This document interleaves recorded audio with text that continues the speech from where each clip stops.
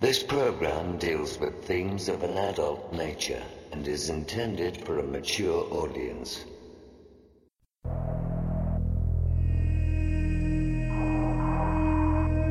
The very word secrecy is repugnant in a free and open society. And we are, as a people, inherently and historically opposed to secret societies, to secret oaths, and to secret proceedings.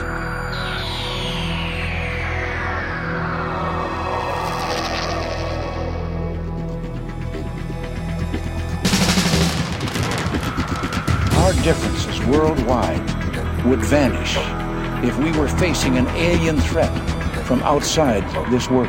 We must guard against the military-industrial complex. UFOs, paranormal phenomena, and deep analysis of current world events from somewhere in the desert between Area 51 and Roswell, blasting across the planet. The Manticore Network proudly presents Veritas, because the truth will set you free.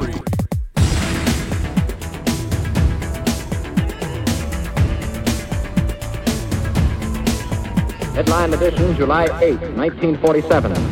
The Army Air Forces has announced that a flying disc has been found and is now in the possession of the Army. I'm as mad as hell, and I'm not going to take this anymore! The power they took from the people will return to the people. The Matrix is everywhere. It is all around us. It is the world that has been pulled over your eyes to blind you from the truth. Shall I tell you what I find beautiful about you? You are at your very best when things are worse. Sooner or later, though, you always have to wake up. Be skeptical, but don't close your mind.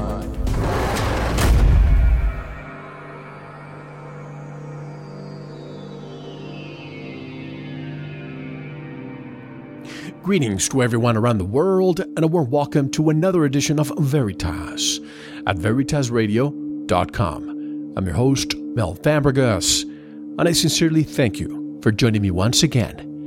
And if this is your first time, please make yourself at home. I want to thank you, Veritas member, for making the truth journey possible. Please subscribe at veritasradio.com to listen to all segments of tonight's interview and all of our material. And when you subscribe, you are essentially upgrading your mind. And don't forget to visit the Veritas store for MMS, USB drives, and everything else we have to offer. And yes, even during tonight's interview and the books that will be discussed, MMS is prominently mentioned as a very important survival tool. By the way, there's another resource that I'm not sure you know exists, the Facebook like page. One of our associates, Samantha, is in charge of this, and every day she sends me a dozen or two stories of interest, and I filter the ones I deem most interesting to you. So like our Facebook Veritas Radio page and be informed of news you won't hear in the mainstream media. And to get in touch with us for member support, media inquiries, you want to be a guest or are a whistleblower, there's a link for you by clicking on the contact button of our website at veritasradio.com. Did you know that if the power grid fails in the United States, we could be facing thousands of Chernobyls all happening at the same time? There are approximately 104 nuclear reactors in the United States. What should we do if one of these reactors went into meltdown? Tonight, we'll discuss 6 trends, each of which are potential civilization busters. These trends may be forming into the perfect storm for collapse. Do we have a chance for avoiding long-term collapse of the world as we know it? Every time a natural disaster is on the horizon, like a huge blizzard or a major hurricane, the so-called experts on the radio and TV tell us what they think we need to do to be prepared. Yet, people always find themselves grossly unprepared. What things are they not telling us that we need to know? And what are some of the most important things in your 72-hour survival kit that are lacking in what these so-called experts recommend? 5 acres of land and an off-grid home sound like the way to go. But quite frankly, they are out of reach for most people who are living from paycheck to paycheck. Are those without extra cash just out of luck? Or is there hope? What can we do to prepare? There are dark clouds gathering on the horizon. Collectively, they are converging to form the perfect storm, a storm of such magnitude that it will dwarf anything that mankind has ever seen. If we are unsuccessful in our attempts to calm this storm, without a doubt, it will destroy life as we know it on planet Earth. For this, and ways to survive when disaster strikes, or technology fails, and ways to prevent these disasters, and live in a sustainable world, Matthew Stein is tonight's special guest, right now on Veritas.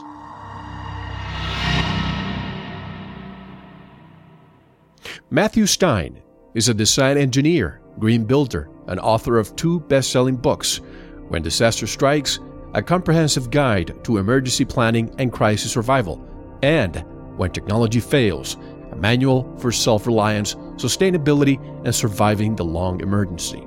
Stein is a graduate of the Massachusetts Institute of Technology, MIT, where he majored in mechanical engineering.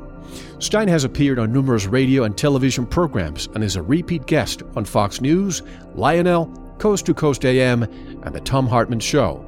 He's an active mountain climber, serves as a guide and instructor for blind skiers, has written several articles on the subject of sustainable living, and is a guest columnist for the Huffington Post. And we have a more detailed bio on our website.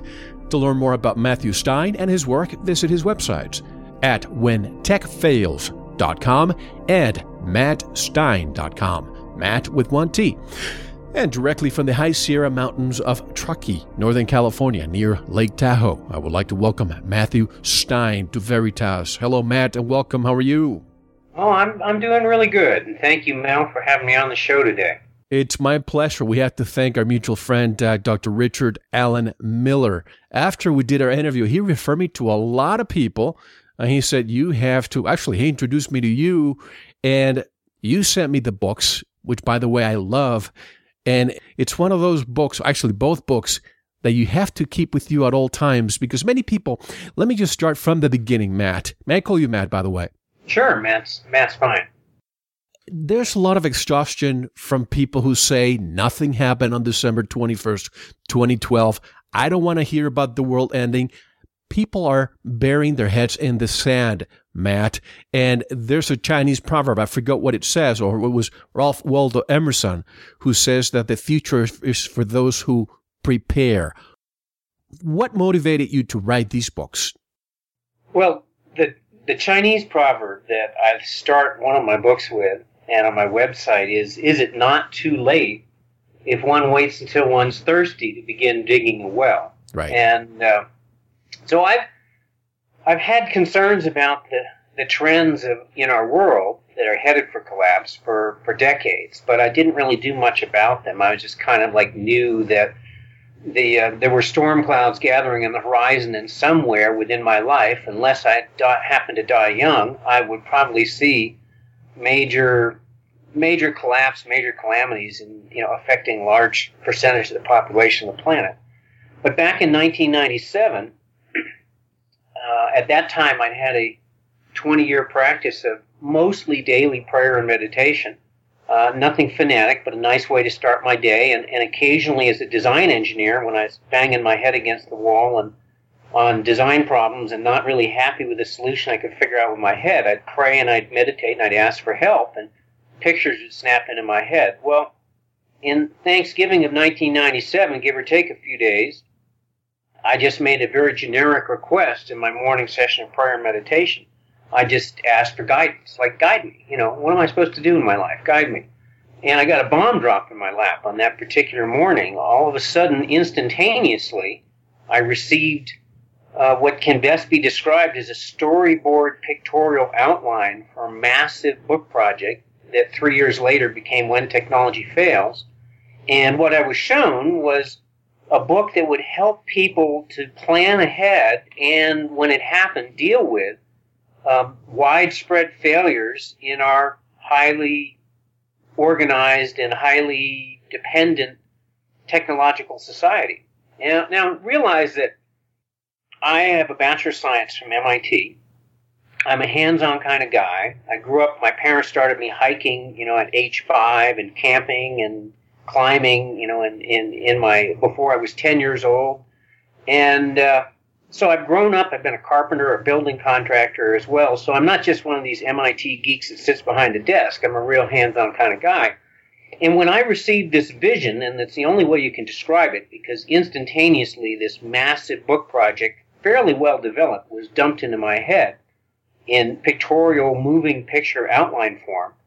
And I realized that with all of my skills and all of my experience, which is far greater than the average human being, if I was dropped in the middle of the Amazon basin with maybe just the clothes on my back and no knife and no tools and no Leatherman, nothing, that I certainly couldn't replicate any of our high-tech society, and I may not even survive, even though I was far better equipped than the average Joe.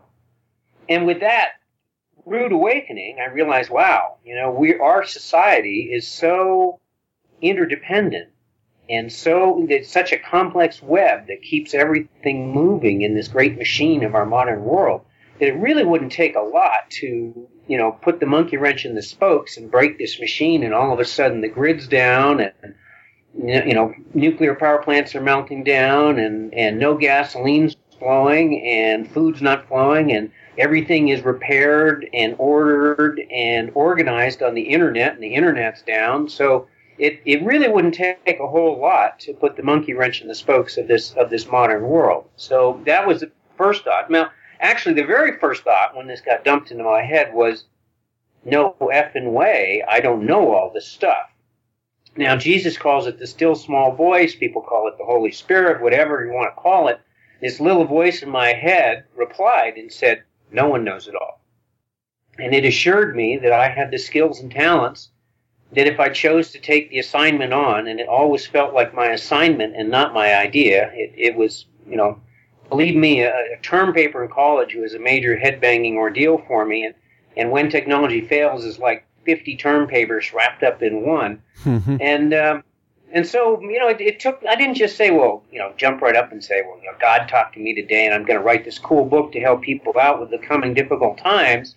It took me about a year to decide maybe it was a good idea. I dug up the editor of the Whole Earth catalog, and Howard Reingold in those days, and he thought it was a great idea. A couple other people egged me on, thought it was a great idea. And then a second year to write a proposal and find a small-time publisher to take, give me a modest advance. And then the third year, I, bit the bullet and racked up the credit cards and put my engineering business on hold and worked 70 hours a week and finished it off and made it happen. So I figured over the 3-year period, I had about 2 years of labor into it and most of the equity in my home. Right now, I think of the power grid. There's so many things that could happen. An EMP. And when people think of EMP, they think an electromagnetic pulse bomb that could, be dropped by maybe, a rogue country. But this could actually come from the sun. Then we have the hacker attacks. It seems that so many possibilities could converge into one thing, the power grid. And without the power grid, the world as we know it, at least here in the United States and any developed country, it just stops. How can we mitigate this situation? Well, there's mitigation on a larger scale and mitigation on a small scale.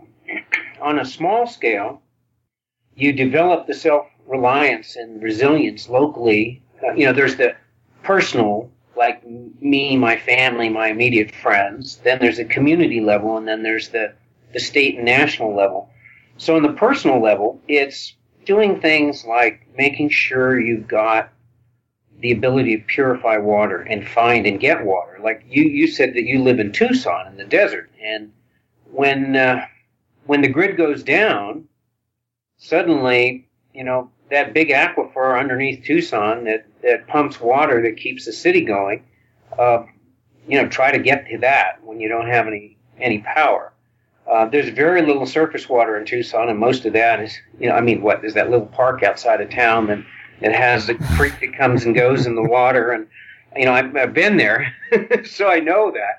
And what is a city? How many? You got 1 million people or something in Tucson? 500,000? I don't know how big it is. 1 million, yeah. Yeah. So what does 1 million people do when there's, that little reservoir on the side of town is about the only surface water you got, unless maybe it's a big rainfall in the wintertime. What happens to that 1 million people all of a sudden? And then if there's no grid and there's no gasoline pumping, how far are they going to get out of town on the gas that's in their tank? And so, there's a lot of ramifications there. So you got to think ahead, like, wow, in this situation where the grid is down, what do I do? How do I survive for 3 days, 5 days, a week, 2 weeks, a month, 6 months, a year?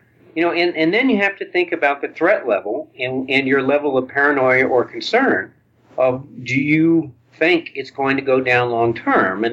And you're running the show, but I'd like to talk about the real possibility, and not just possibility, but probability, that it will go down for a very long term, like months, possibly years in some places, but many months over most of our country, and due to just a natural event from the sun, which is guaranteed to happen. It happens every 75 to 100 years in the average, and it's been 90 years since the last time it happened.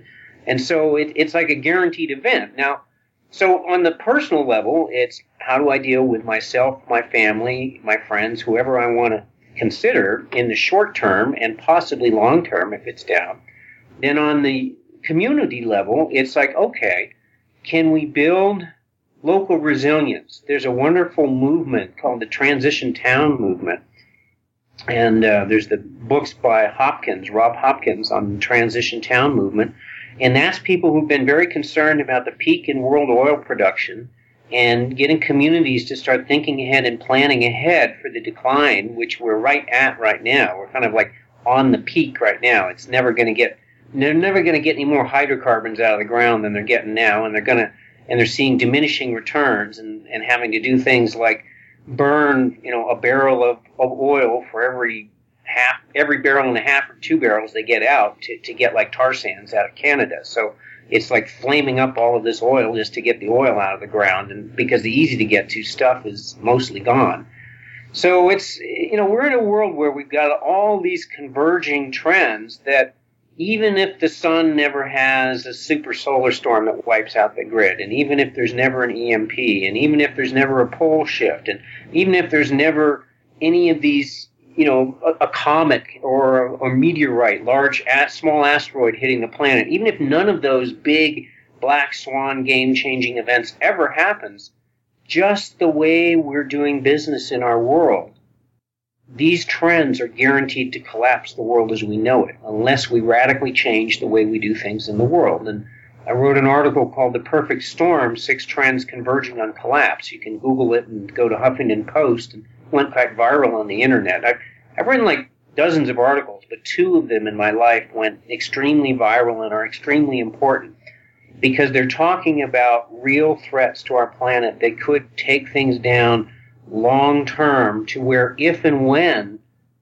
our technological civilization recovers, it will be an extremely different world from the one it was before those events happened. So the perfect storm is 6 trends where, we all go to school and we draw graphs, and if the graph is headed down and you don't do something different of graphing a trend, and it's going to eventually hit bottom, which means collapse time, things crash.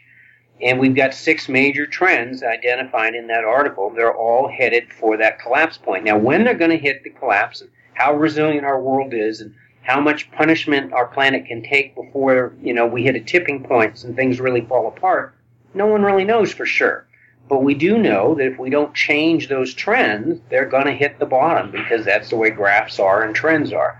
Now, the other article I wrote that went quite viral and is extremely important is called 400 Chernobyls, and there's varying versions of it on the internet, and a version of it that printed in Nexus magazine and that's sent all over the world, and that's talking about the threats of both super solar storms and EMP, electromagnetic pulse, which is what you were mentioning, where some rogue nation or organization decides they really want to put it to the United States, and they launch a nuclear bomb on a missile and they blow it off between like 50 and a couple hundred miles above the surface of the planet, and it basically in a line of sight, it goes and it fries most electronics within the affected zone. And so a small nuclear bomb on a small missile would do like about a 500-mile circle, would be pretty well cooked electronically. And a big nuclear bomb,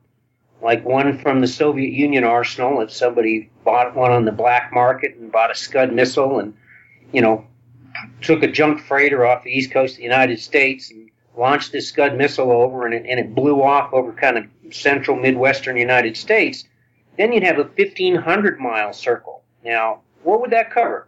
Well, you draw a circle on the map. It goes through Quebec City, Ontario.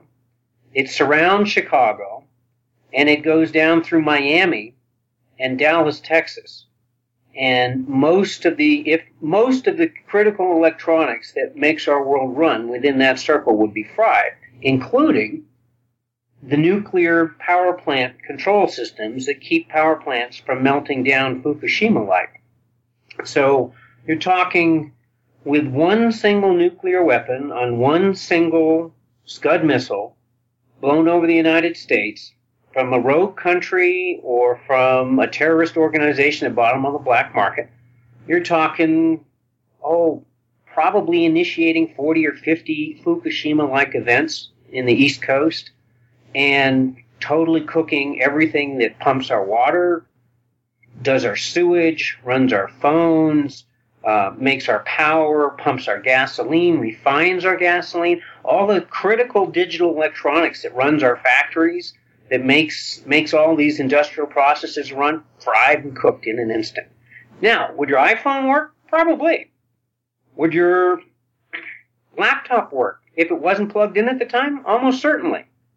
But would everything that makes our world go around work? Probably very little of it would survive within the affected zone. Because it turns out that the complicated digital control systems that makes our modern world run are extremely vulnerable to electromagnetic pulse, both from the sun as well as from an EMP weapon, a nuclear weapon purposefully detonated just for that, just to screw up electronics. And so, a lot of your small electrical stuff that people worry about, that'll be fine. It's the big stuff that makes our world work and makes our world run. That stuff, not going to make it. Now, so on a larger scale, what can we do about it? Well, it turns out that for roughly the price of $1 billion, a half a price of a B-2 stealth bomber, that the technology's been developed to protect the grid, and everything in our world, really, in the modern world, the technological, non-third world, out in the jungle kind of world, it all depends on the grid. When the grid goes down, then everything cascading collapses after that. In 3 hours, the cell phone relay stations start running out of power. In 3 days, the telephone central switching station batteries are dead. Most places, hospitals and gas stations, places with backup generators will have enough for 3 days to a week. And then they go dead. Our nuclear power plants are mandated to have at least a week's worth of fuel on hand, and many of them have a month's worth of fuel on hand to keep their backup cooling systems going in the event of a major power failure where the grid's down for long term. So they're mandated by the Nuclear Regulatory Commission to keep a week's worth of fuel on hand. And after I talked about that in my 400 Chernobyls article, I had a few nuclear power plant operators call me up and say, well, we've got a month on hand. And it's like, well, that's great. Glad you got a month. Well, it turns out, according to the EMP Commission, that's a bipartisan Republican-Democrat commission with a bunch of scientists on it and politicians that studied the threat of EMP, both from the sun, natural EMP, as well as from nuclear bombs, EMP. They estimated that it would be many months and possibly years before the grid kind of got back up together and going in the event of a really, major solar storm event, which would actually be the worst thing. The good news about an EMP, if there is good news, is that it's a fairly local event. That 500-mile circle for a small EMP and that 1,500-mile circle for like a really major EMP weapon. But the rest of the world can at least come in and lend a hand and try to, help put things back together. The bad news about an EMP is that the local electrical damage is far worse than the solar event. The solar event, however, that's when the sun. Now, just imagine this: the last time it happened was 1921, and the time before that was the 1859 Carrington event. Right. So here we have, in the last 152 years, we've had two extreme solar events. Now, we've had about 100 major solar storms in that last 150 years. But we've had, out of that 100, there's been two extreme events. Well, back in 1989, there was a major solar storm. It screwed up flights over the North Pole, and it fried a giant electrical transformer in the Quebec power system, put out power for like 9 hours to 6 million people. And it fried a big power transformer like by 3 Mile Island or somewhere, some East Coast, New Jersey, Pennsylvania area. And it fried one in the UK. But both the UK and the United States managed to keep the power grid up because only one of these big things fried. Well, it turns out, from scientific modeling done by Meditech Corporation under the auspices of Oak Ridge National Labs and checked by Sandia National Labs. So these are like super brainer type guys. And they modeled electromagnetically, and they said, well, this 1989 event, that was a pretty major event, was roughly 1/10 as strong as the 1921 event and the 1859 Carrington event. Carrington event was 50% stronger than the 1921 event, and it lasted almost a full week in length because there was a giant coronal mass ejection came off of the sun, and it was observed by this guy, Richard Carrington. And then they noticed the electromagnetic effect on the planet. But this is 1859. I mean, there is no power grid. There is not much in the way of electrification. And so it was an incredible light show. It lit up from the North Pole all the way down to Hawaii and to Puerto Rico at night, like blood red, green, orange, gold streaks. I mean, just incredible night show. And it lit up all the way from the South Pole north to American Samoa. So it lit the entire planet up at night electromagnetically. The sky was multicolored, brilliant colors, except for a very tiny sliver around the very deep tropical zones. And that makes sense because think about like you have a bar magnet, and iron filings stick in the North Pole and the South Pole of the magnet, but they don't stick to the center because the North and South Poles balance each other out in the center of the magnet. So what happens is you have this coronal mass ejection coming from the sun is this huge plasma of charged particles going extremely fast, like 1,000 times faster than our rockets can fly. And it's coming, and most of the time they go out into space harmlessly, but on occasion they hit planet Earth, and you get northern lights and southern lights, and you get radio interference and all of that. Well, on a real occasion, like 1859, 1921, it just really zaps the planet, like direct hit, major coronal mass ejection, and it's electromagnetically just gets the electromagnetic spinning like a top on our planet. Now, it's not, you don't get the same effect near the tropics because the North and South Poles have balanced each other out. So when this plasma hits, it doesn't get the effect. It's hitting like a neutral field instead of a North Pole and a South Pole field. I hope that's all I'm going to talk about that, and I don't want to lose people on that. Anyway, it turns out when they did the electromagnetic computer modeling, that instead of frying 1 or 2 or 3 of these massive transformers that our grid's totally dependent upon, they'll fry like 350 to 400 in the United States alone and a couple thousand in the world. And people say, well, so what? So what if you fry a few transformers? They get spares, right? And it's like, well, you can't go to the hardware store. These transformers are 20 feet tall. They're 100 tons. You have to shut down a freeway to deliver one. They cost tens of millions of dollars each. They're custom built and custom designed for every installation. And there's a 3-year waiting line to get one. Now, in 2006 or so, they had a solar storm that caused 14 of these in South Africa to fry. They weren't all fried at once, but they caused enough damage that a total of 14 had to be replaced. Now, that's only 14, and what did that mean? Well, it meant that the entire country was on rolling blackouts for a year, that the only way they could keep the grid going was to ration power. So imagine trying to do work where, 3 or 4 days of the week, for 4 or 5 hours during your business day, you got no power, no lights, no refrigeration, no heat, no nothing. And that's like every day of the week this is happening. And it's the only way you can get any power is that they got to shut down large parts of the country for parts of every single day. Now, that was for only 14. Now, 350 go down in the United States. We're toast. We're toast. A place like Texas supposedly is hooked into the Mexican grid.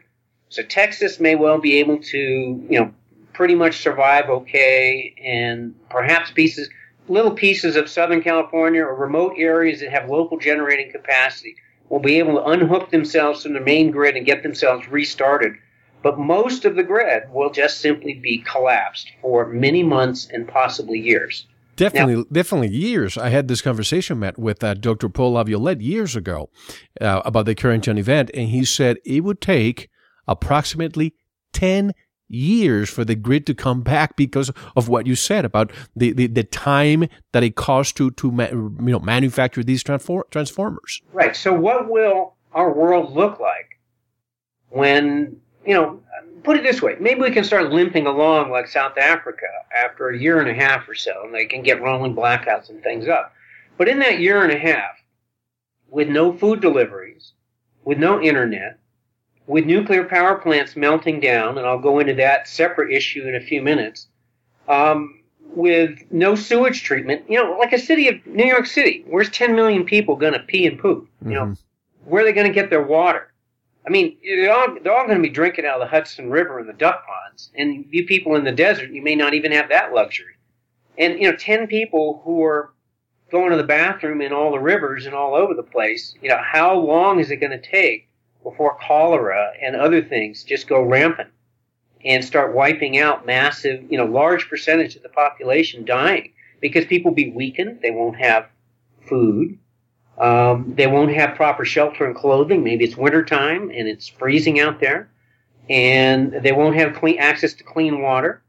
And so you're talking chaos, you're talking anarchy, and you're talking perfect storm for massive plagues, taking out a huge percentage of the population because they'll be weakened and they won't have any medicine and they won't have, access to clean water and food. So you're talking a world that if and when it puts itself back together will look radically different than it does today and will be radically reduced in population, which as far as the animals of the world that are going extinct at record numbers these days, I mean, it's probably the best thing that could happen to them. But as far as human beings are concerned, it's not going to be much fun.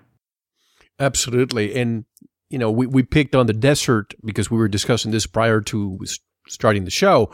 But years ago, I had a friend of the show, A.C. Griffith. Most of our listeners know who he was. He passed away last year. He used to call me at least once a week years ago. And he used to tell me, Mel, you need to leave the desert with your family. When disaster strikes, that's going to be a very bad area. You need to go to the mountains and so on. And I think the same applies to the concrete jungle. You picked on New York City. Let's look at what happened during Hurricane Sandy. And even months later, people were still without power. But two things that come to mind, as you say, water and food. During the Great Depression, 30% of the American workforce was engaged into farming, and the majority of the U.S. population lived, a large percentage in rural areas. Today, less than 2% of the U.S. population is involved in farming. So less than 2%, Matt, is responsible for feeding the 98%. And this is during regular times. What about when disaster strikes? Yeah, people sometimes ask me, they say, I don't have a lot of money. I mean, I would love to, have my 5 acres in the country with a nice solar spread and solar pumps to get water out of the well and a creek and a pond and all of that. But let's face it, that is out of reach for most of us in this world, or we'd have it. And so when things really fall apart, it's not just going to be the people who had all that money to have all that cool stuff in that land that are going to pull through. It's going to be people with skills and talents that can be a part of communities doing things kind of the old way, where people pull together. You know, it really takes a village to pull through. Yeah. I mean, the lone wolf, well, you know, somebody who's meaner and tougher and better organized might come along and say, well, I'm going to take their cool, that guy's guns and all of his cool stuff and all of his food and things, because I got a bunch of buddies and, you know, we're armed and he can't sleep, you know, he can't stay awake 24/7, and so we're going to go and get it all. So it's really, the strength is in community and is in sharing skills, because no one person can know and do it all. And so if you don't have the wherewithal to get your 5 acres or store all that really cool stuff, then if you can work on your skills so you can be useful, whether it's healing skills, farming, you know, learn those self-reliant skills that will be needed. There will be a lot of, quote, sharecropping if this happens. And I hope it doesn't happen. I mean, I'm not sitting here like, you know, rubbing my hands and just waiting and saying, God, I hope it all falls apart and I'm ready and nobody else is, and I'm going to be, you know, Jeremiah Johnson, and I'm going to pull through, and I'm going to do this, and all those poor suckers are going to starve and die, and I'm going to be fine. That's not me. I'm hoping that we fix some of these problems, which are quite fixable, I believe. It just won't be fixed by doing the same thing. You know, Einstein's been quoted as saying the definition of insanity is doing the same thing over and over again and expecting a different result. And my answer to that is no, that's human nature. I mean, how many times have you failed at something and think like, well, I'm just going to do the same thing I just did, and maybe this time it'll work. You know, you knock the dust off yourself and try to do it the same way you did it before. Now, if you're smart, maybe you look at it and analyze why you failed and try to shift and change your behavior somewhat. And unfortunately, right now, the people in the 1% and 2% on top got there by the old way of doing things, which is killing the planet. And so they have a huge stake in keeping that same way going, because that's what keeps them on top and got them on top. But the reality is that all those 6 trends in the perfect storm are headed for collapse. And if we don't do something different and change our model, then the result is going to be like Einstein says, you know, keep doing the same thing, you're going to get the same result. And if it's been degrading, it's going to keep degrading, and things can't keep degrading forever until they hit the end of the line. And that's exactly right. We are the human beings. We think we are the smartest on the planet, but yet we are, you know, cutting every single tree. We're depending on as we call it, fossil fuels. I don't think they're really fossil, but that's a different story. And we continue, you know, making plastic and killing the planet. Is it going to come to a point where the planet, like a dog that shakes its fleece, that's going to press the reset button, and maybe the equation would be an Earth without us? You know, that's the natural consequence of something called overshoot. So let me just read. This is the classic example that scientists look at. Back in 1944, some people got the bright idea that there was this 128 square mile spot of land in the Bering Sea called St. Matthew's Island.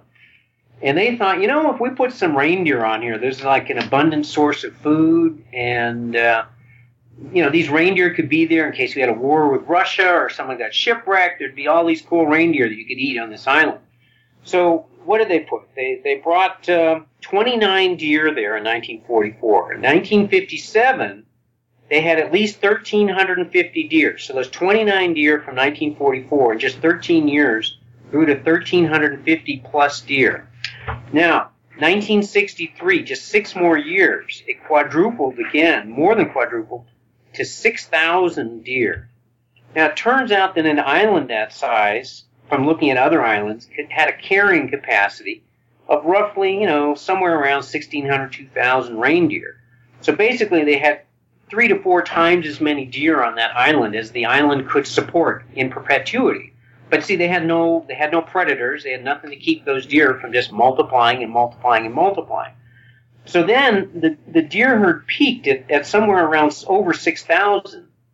in 1963, and it collapsed to 42 deer in 1966. So what happened was that 6,000 deer just ate everything in sight. The rains came and it washed the topsoil away. The deer starved, and then the very last deer, the last sickly, starving deer, died in the 1970s on St. Matthew's Island. There's not a single reindeer left. And that was, and it will be hundreds of years before it could support even a modest population of reindeer, because the ecological damage was so devastating to the island because of the overpopulation of the deer. So basically, we are now, since roughly 1980, we passed the carrying capacity of our planet. Not to say that our planet could not support the numbers of people we have on it now in perpetuity, but it can't support it living the way we live and doing what we do on the planet now. So we're basically in what's called an overshoot situation on our planet. We're consuming our planet faster than it can recuperate each year. And you can keep that up for a while, and the planet starts degrading at a slow rate, and then it starts degrading at a higher rate and a higher rate and a higher rate. So like right now today, 11 of 15 of the world's major ocean fisheries are either already collapsed, like the richest fishery in the world, George's Bank, dead. All those fishermen, in Newfoundland and off the eastern United States that went out in big fishing fleets from Gloucester, Massachusetts, fished George's Banks, they're all out of work. They can't do anything. It's dead. So 11 of 15 of the world's major fisheries are either already collapsed or on the verge of collapse right now. We have the Great Barrier Reef, the richest reef in the world, has lost over 50% of its reef since the 1960s. Half of the Great Barrier Reef is now gone, just since the 1960s. 73% of the world's zooplankton is dead since the 1960s, and over half of that decline happened in the last 15 years. So what we're seeing is this exponentially accelerating degradation of the planet. And it's signs, like when I was a kid, they talked about it, but it was still kind of far away. I was born in 1956, so 1960s, 1970, the population bomb was written. 1970s, when I was at MIT, they wrote Limits to Growth, and people poo-pooed it and said, see, the world's still fine, everything's fine, don't worry, population bomb, he's just a Cassandra, and Limits to Growth, see, everything's fine. Well, last 10 years, it's really clear everything's not fine. It's really clear we're running into the wall on our use of hydrocarbons. Our climate's starting to change in ways that are catastrophic for the planet. We're seeing declines in the world's oceans, in the fisheries, declines in the coral reefs. We're seeing 6 major rivers in the world now that don't even reach the ocean or barely reach it as a muddy little highly polluted trickle. The Yellow River in China, for the first time in history, did not reach the ocean in something like 1973 for like 10 days. In recent years, it doesn't reach the ocean for like 290 days out of the year. The Yellow River does not reach the sea. It's dry by the time it hits the sea, because they're sucking it up for irrigation and for people and all of that. So we're seeing these signs all around us. But so far, all we're doing is talking about it. Now, let's look at New Orleans. For 50 years, the U.S. Army Corps of Engineers said that this is a disaster waiting to happen. It's not a question of if New Orleans will flood when a category 3 or higher hurricane hits. It's a question of when will it catastrophically flood. They knew it was a disaster waiting to happen, and they told the authorities that these levees are inadequate and must be replaced. Well, for 50 years, there was the attitude of it ain't broke, don't fix it. In fact, they even approved the money at one point, but the money got sloughed off into other things, and they never rebuilt the levees. So for 50 years, they ignored the warnings, and then look what happened to New Orleans. Now, we have similar warnings now from top scientists in the world about the threat to the grid from both EMP and solar storms. Now, EMP, that's a survivable threat. Though, if we have 30 or 40 Fukushima-like events, how survivable is it going to be for much of the eastern coast of the United States? But it's survivable in terms of the world. But if we have a solar storm, and you have 300 or 400 Chernobyls happening around the world all at the same time because of the solar storm, I don't know that that's a survivable event as far as human beings are concerned. Now, hopefully it won't be in that bad scenario, and hopefully we'll fix it. So back to one thing I was talking about earlier is for the price of a single B-2 bomber, we could not prevent all the bad stuff from happening, but we could prevent the worst stuff from happening.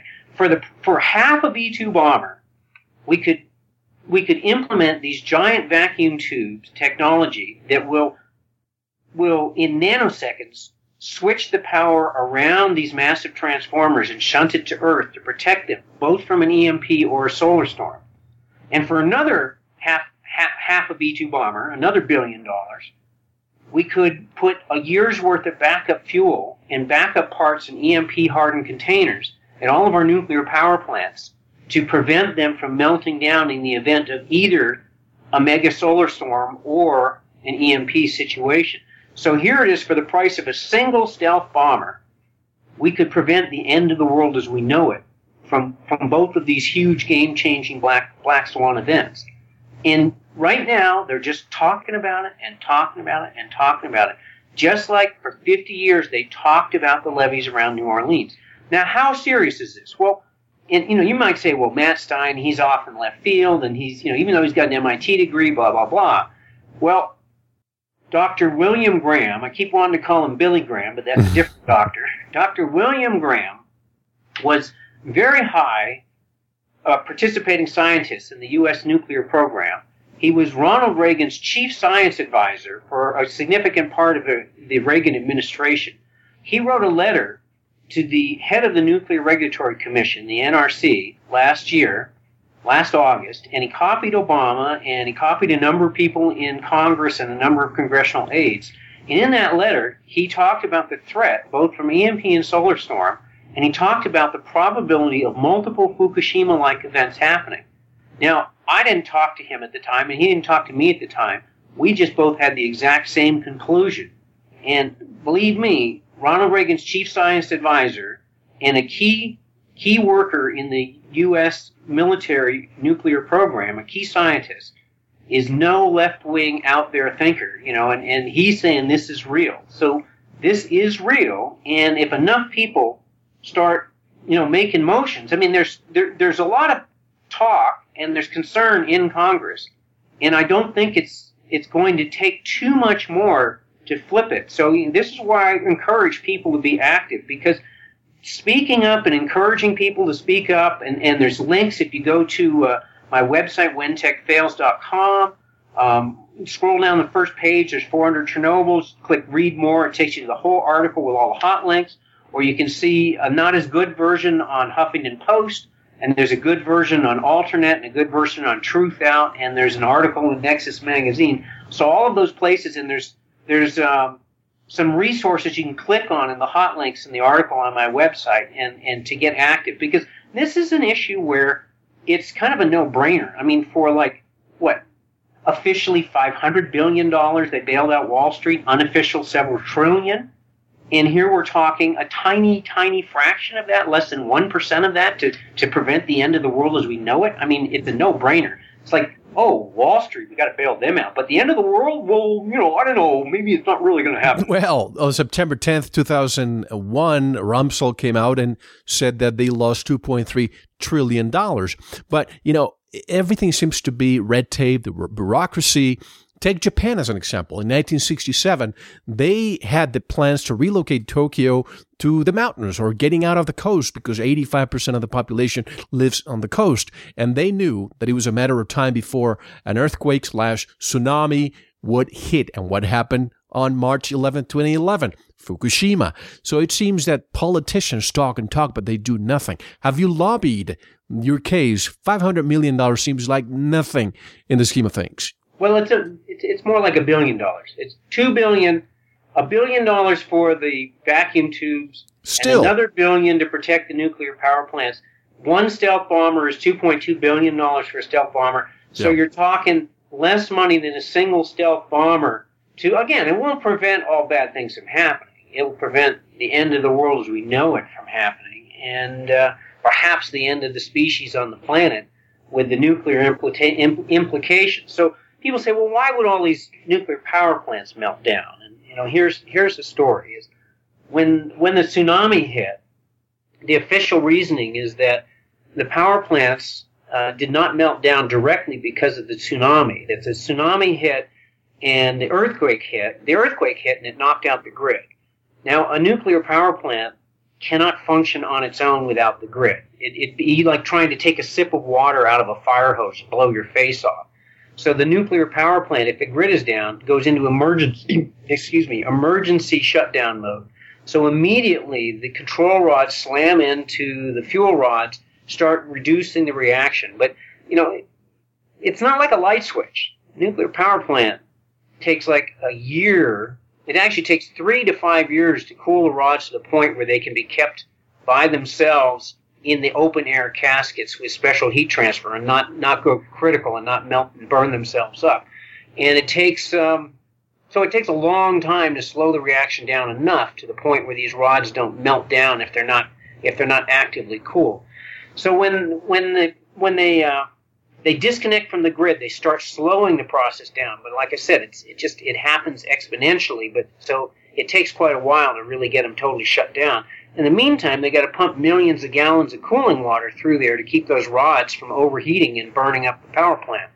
So what happened in Fukushima is, they had 4 out of 6 power plants, 4 out of 6 nuclear reactors were operating at the time. Two were down for refueling, and so they had I think it was 1, 2, and 5 and 6 were going. And so what happened is they all went in. The 4 that were still running went into emergency shutdown mode, and the backup generators kicked in, and the backup batteries kicked in to keep the pumps going. But then 20 minutes later, the tsunami came along. Well, 5 out of 6 of the nuclear reactors there, 3 out of the 4 active, working reactors, had backup generators on the ocean side. Yeah, talk about thinking. I mean, they have cave paintings in the area that show tsunamis. Like cave paintings show tsunamis hitting the area, and they build reactors right in this area where just the cavemen knew tsunamis happen. And so these backup generators get wiped out, all except for the number 6 reactor. Well, 15 minutes later, reactors 1 and 2 start going critical, start melting down, permanently damaged, permanently unusable. They start blowing superheated steam inside the reactor. And what does that do? They get so hot they start dissociating the water, the cooling water that's no longer circulating. It's just sitting there. It gets superheated, and it dissociates into oxygen and hydrogen gas. So these gases bubble up into the top of this containment dome. Now, these domes are like 6 feet thick of highly reinforced, steel reinforced concrete designed to contain any kind of internal explosion. Well, the superheated rods dissociate the water into hydrogen and oxygen. It boils up inside this containment dome. They recombine, and there's an explosion, and it breaches the dome. And you all saw those pictures of big poofs of radioactive steam and stuff blowing out of the dome. So they fractured the dome. They opened them up. Highly radioactive water starts leaking down into the ocean, starts leaking into the water system, into the ground, and highly radioactive steam starts going out. Well, reactor 5, you say, well, why didn't that blow? Well, reactor 5 was right next to reactor 6, so workmen were risking their life in there, and they were able to cobble together some emergency cables from the generator at reactor number 6 to get reactor number 5 cooling restarted. So they only had a partial meltdown of reactor number 5. Now, here's the scarier part. When I wrote 400 Chernobyls, it's really more like 4,000 Chernobyls. See, it turns out that nuclear power plants, these rods don't last forever. They start losing power after a year or two. So what they do is they have to take out the old fuel rods and store them under 20 feet of water. And they have these giant mechanical cranes that are built on the top of a reactor building. And these cranes reach in with mechanical linkages because the radioactivity is so high that robots can't stand it. Electronics fry. It's got to be all strictly mechanical linkages. Electronics can't be near the reactor rods because they'll just cook the electronics. So these big cranes, industrial cranes, reach down and they mechanically unload these old reactor cores, and they put them into a big like giant, kind of like a swimming pool, on the crane, like a big bucket. Mm-hmm. Because they're so radioactive, they put them in the bucket to keep them cool and to cut a lot of the radiation coming off of them. Then they lift it up, and then the crane moves along on steel rails, and it goes over this thing called a spent fuel pond, which is typically on the roof of this reactor building. That's right, on the roof. On the roof of the reactor building, and then the crane lowers the rods down in the spent fuel ponds into specifically designed racks designed to keep them the rods separated from each other so they don't go critical and start superheating and burning themselves up under the water. And they're buried under 20 feet of water, and they got to keep that water cooling, because otherwise, if you don't keep circulating the water, it starts boiling, and eventually it boils dry. Well, when it boils dry, these rods are encased in a metal called zirconium, because regular steel can't handle a high level of radioactivity. It gets brittle and it just fall to pieces. So it's encased in zirconium. Well, zirconium, turns out it burns like magnesium when it gets really, really hot.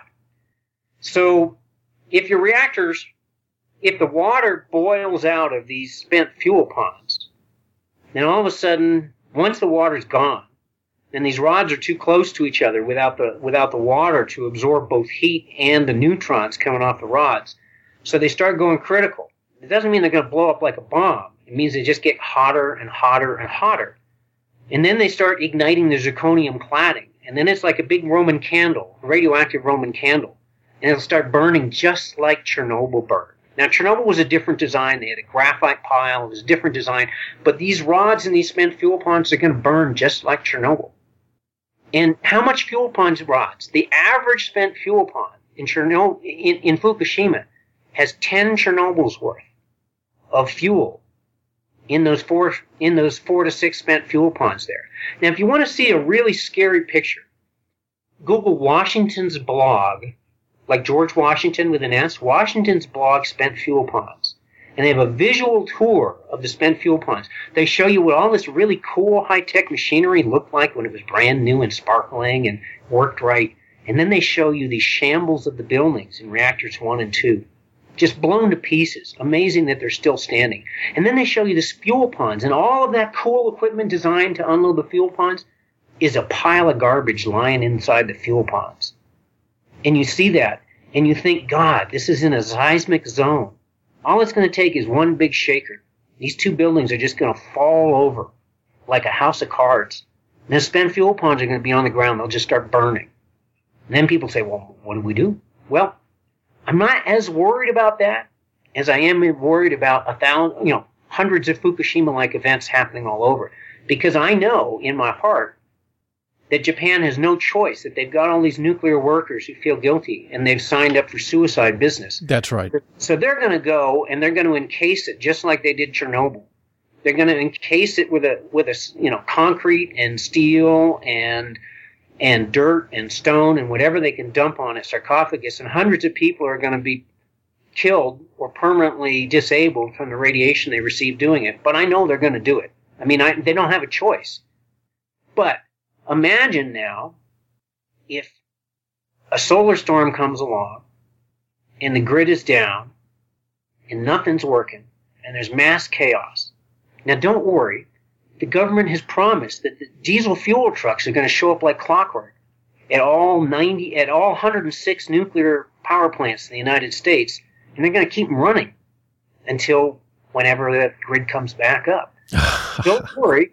Those everything else is going to fall apart, but those diesel fuel trucks are going to show up and deliver fuel like clockwork to keep those power plants from going Fukushima-like. So this is real. Do you believe that? Of course not. I don't believe in the Tooth Fairy or in Santa Claus.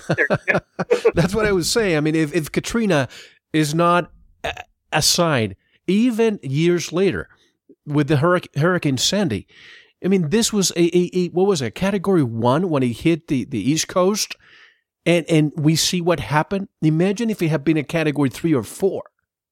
Now imagine 50 Katrinas hitting our country at once, and you're talking about the solar storm, and that's not even putting in the Fukushima-like event into the mix. I mean, just with the grid going down, it's like 50 Katrinas hitting the United States at once, and where's the cavalry going to come from? because there is no place to send in the cavalry. That's a big solar storm. Now, throw into the mix that we have power plants blowing their tops and going critical, and spent fuel ponds drying out. And the average spent fuel pond in the United States, there's 96 of them, has 15 Chernobyls worth of material in every single one of those 96. So let me just see. I got my calculator right here. So let's go 15 Chernobyls times 96 spent fuel ponds. That's only 1,440 Chernobyls worth of material in the spent fuel ponds in the United States. And that's 106 out of 440 nuclear reactors worldwide. So that's a little less than a quarter of the world's nuclear reactors. So if you multiply that by 4, that's 5,760 Chernobyls worth of material in spent fuel ponds around the world. Get rough guesstimate. Hey, maybe I'm off by 50%. Maybe it's only 3,000 Chernobyls. Okay? Shoot me. Whatever. It's like you're talking such a problem, and right now it's like pretend it isn't there and just hope. Wishful thinking don't make it so. Wishful thinking is like, the sun is going to do its thing. It's done it averaged every 75 to 100 years. It could be 200 years before the next time it happens, and it could be 2 weeks before the next time it happens. And we don't know, but it's guaranteed to happen. We just don't know when. It's like a crap shot. You keep rolling the dice, and when you get snake eyes, well, oh, sorry, I just thought we'd never get snake eyes. No, you roll the dice enough, you're going to get snake eyes. It's going to happen. But look at Chernobyl. This is 1986, Ukraine. 1 week after, they registered radiation in New York in the milk. Just imagine that. Right. And then now we have Fukushima. Do you think we're getting the real news about what's happening in Fukushima and what's happening around the planet because of Fukushima? No, see, here's the difference between Fukushima and Chernobyl. 90% of Chernobyl's radiation went into the air. 90 to 100% of the released radiation went in the air. 90+% of Fukushima is going in the ocean. Water. So you're not seeing the direct effects like Chernobyl, but it's still hugely serious. But they're worried. They have an active plan. They have these islands that they disputed with Russia in World War II that they've talked to Russia again about, resettling people to if they have to. That's right. Because they're concerned that, if something happens and they're not able to contain it and encase it like the cement sarcophagus in Chernobyl, they're concerned that they would have to. I mean, there's 17 million people or 35 million people in the greater Tokyo area. I don't know the number. It's something really phenomenal and huge. I think it's 17 million directly and 35 million locally. So, where are you going to put them and how are you going to do that? How do you relocate so many millions of people?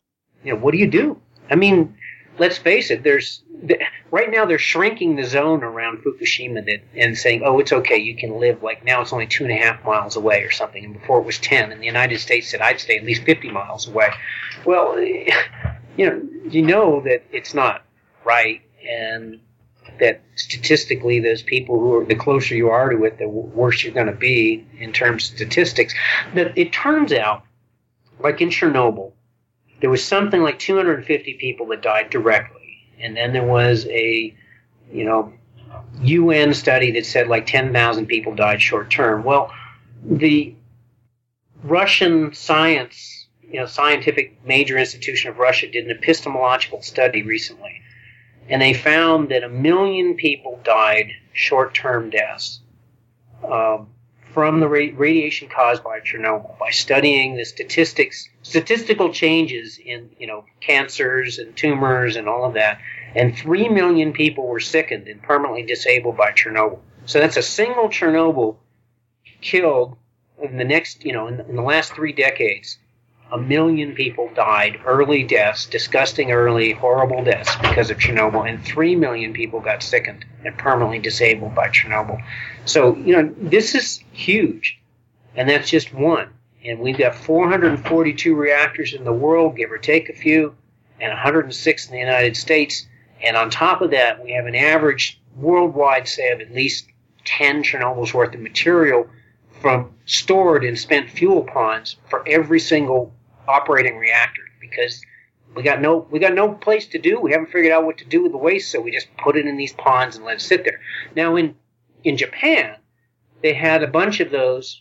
One of the reasons they had more like 10 instead of 15 Chernobyl's worth in the ponds is that they use dry storage casks, which are expensive. They cost over $1 million a piece. But they have special casks designed to handle the old fuel rods. After they've been in the ponds for a few years, they can take them out and put them in these special casks that are designed. And they didn't have a failure of a single dry fuel cask in the earthquake or the tsunami. So every single fuel rod stored in a dry fuel cask was safe and sound, even after the tsunami and after the earthquake. Do they use them in the United States? No, they're too expensive. Just stick them in the ponds and everything's going to be okay. You know, I went to Cuba in the mid-'90s, and I remember seeing some of the people, some of the survivors from Chernobyl. And now with Japan, it's going to be generations before we see the mutations, the DNA alterations. How about the sea life, all the fish that we eat, and so on? But we have to take a one and only intermission. And when we come back, Matt, I would like you to discuss. I want you to, and we're not doing this, folks, to spread fear. We want to just be prepared.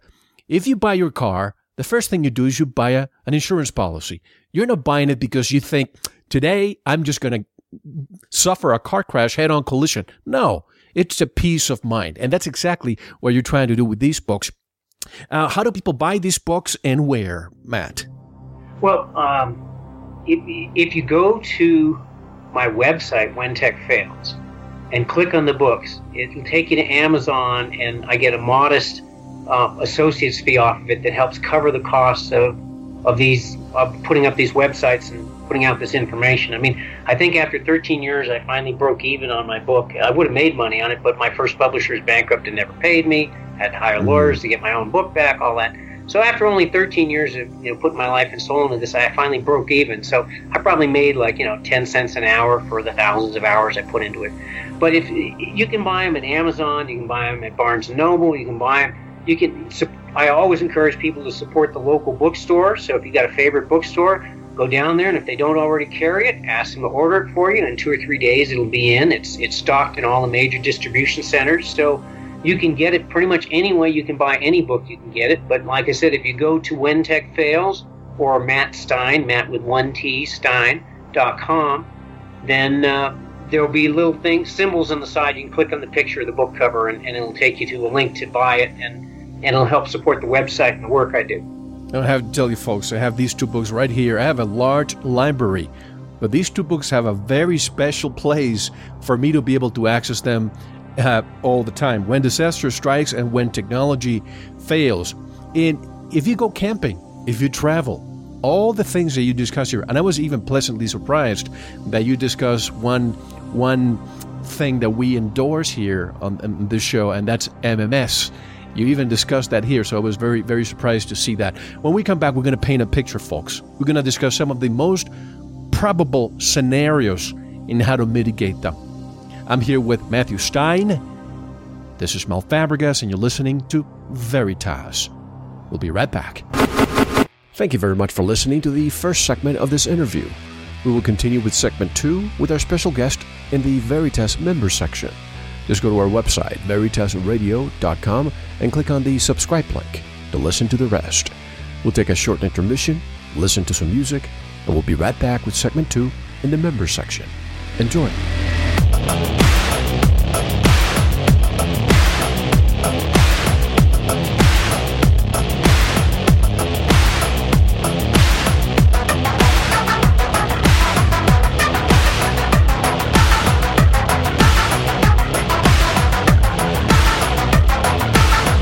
You hang it in a box, see how it plays for you.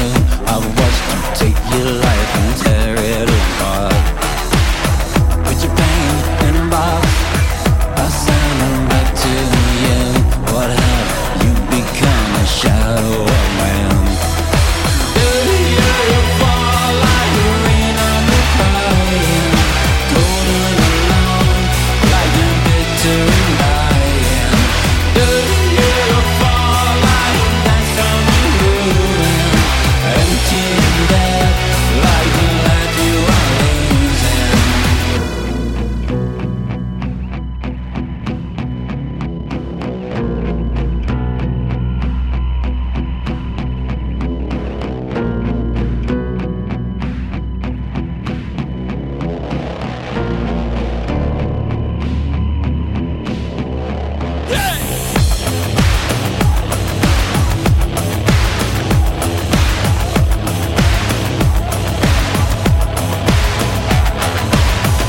Put your lines in a box.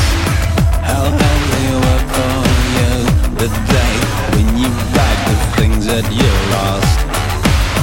Put your shame in the box. How could you be so wrong? You sit there broken and the world moves on. Do you fall like rain on the crying, cold and alone, like the bitter and dying? Do you fall like dust from a moon, empty and dead, like the life you are losing?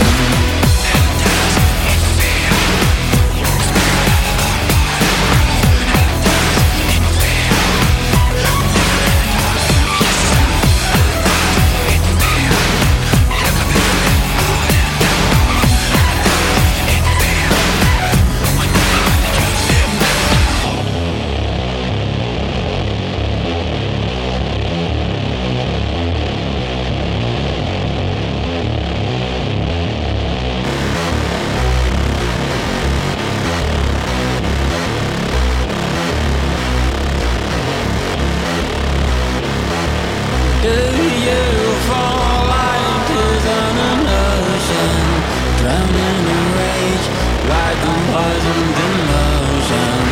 Do you fall like fading desire, lost in a love, held from God and Messiah? Do you fall like rain on the crying, golden and long, like the bitter and dying? Do you fall like dust from a moon, empty and dead, like the life you are losing? This is Dr. Fred Bell, and you're listening to The Veritas Show.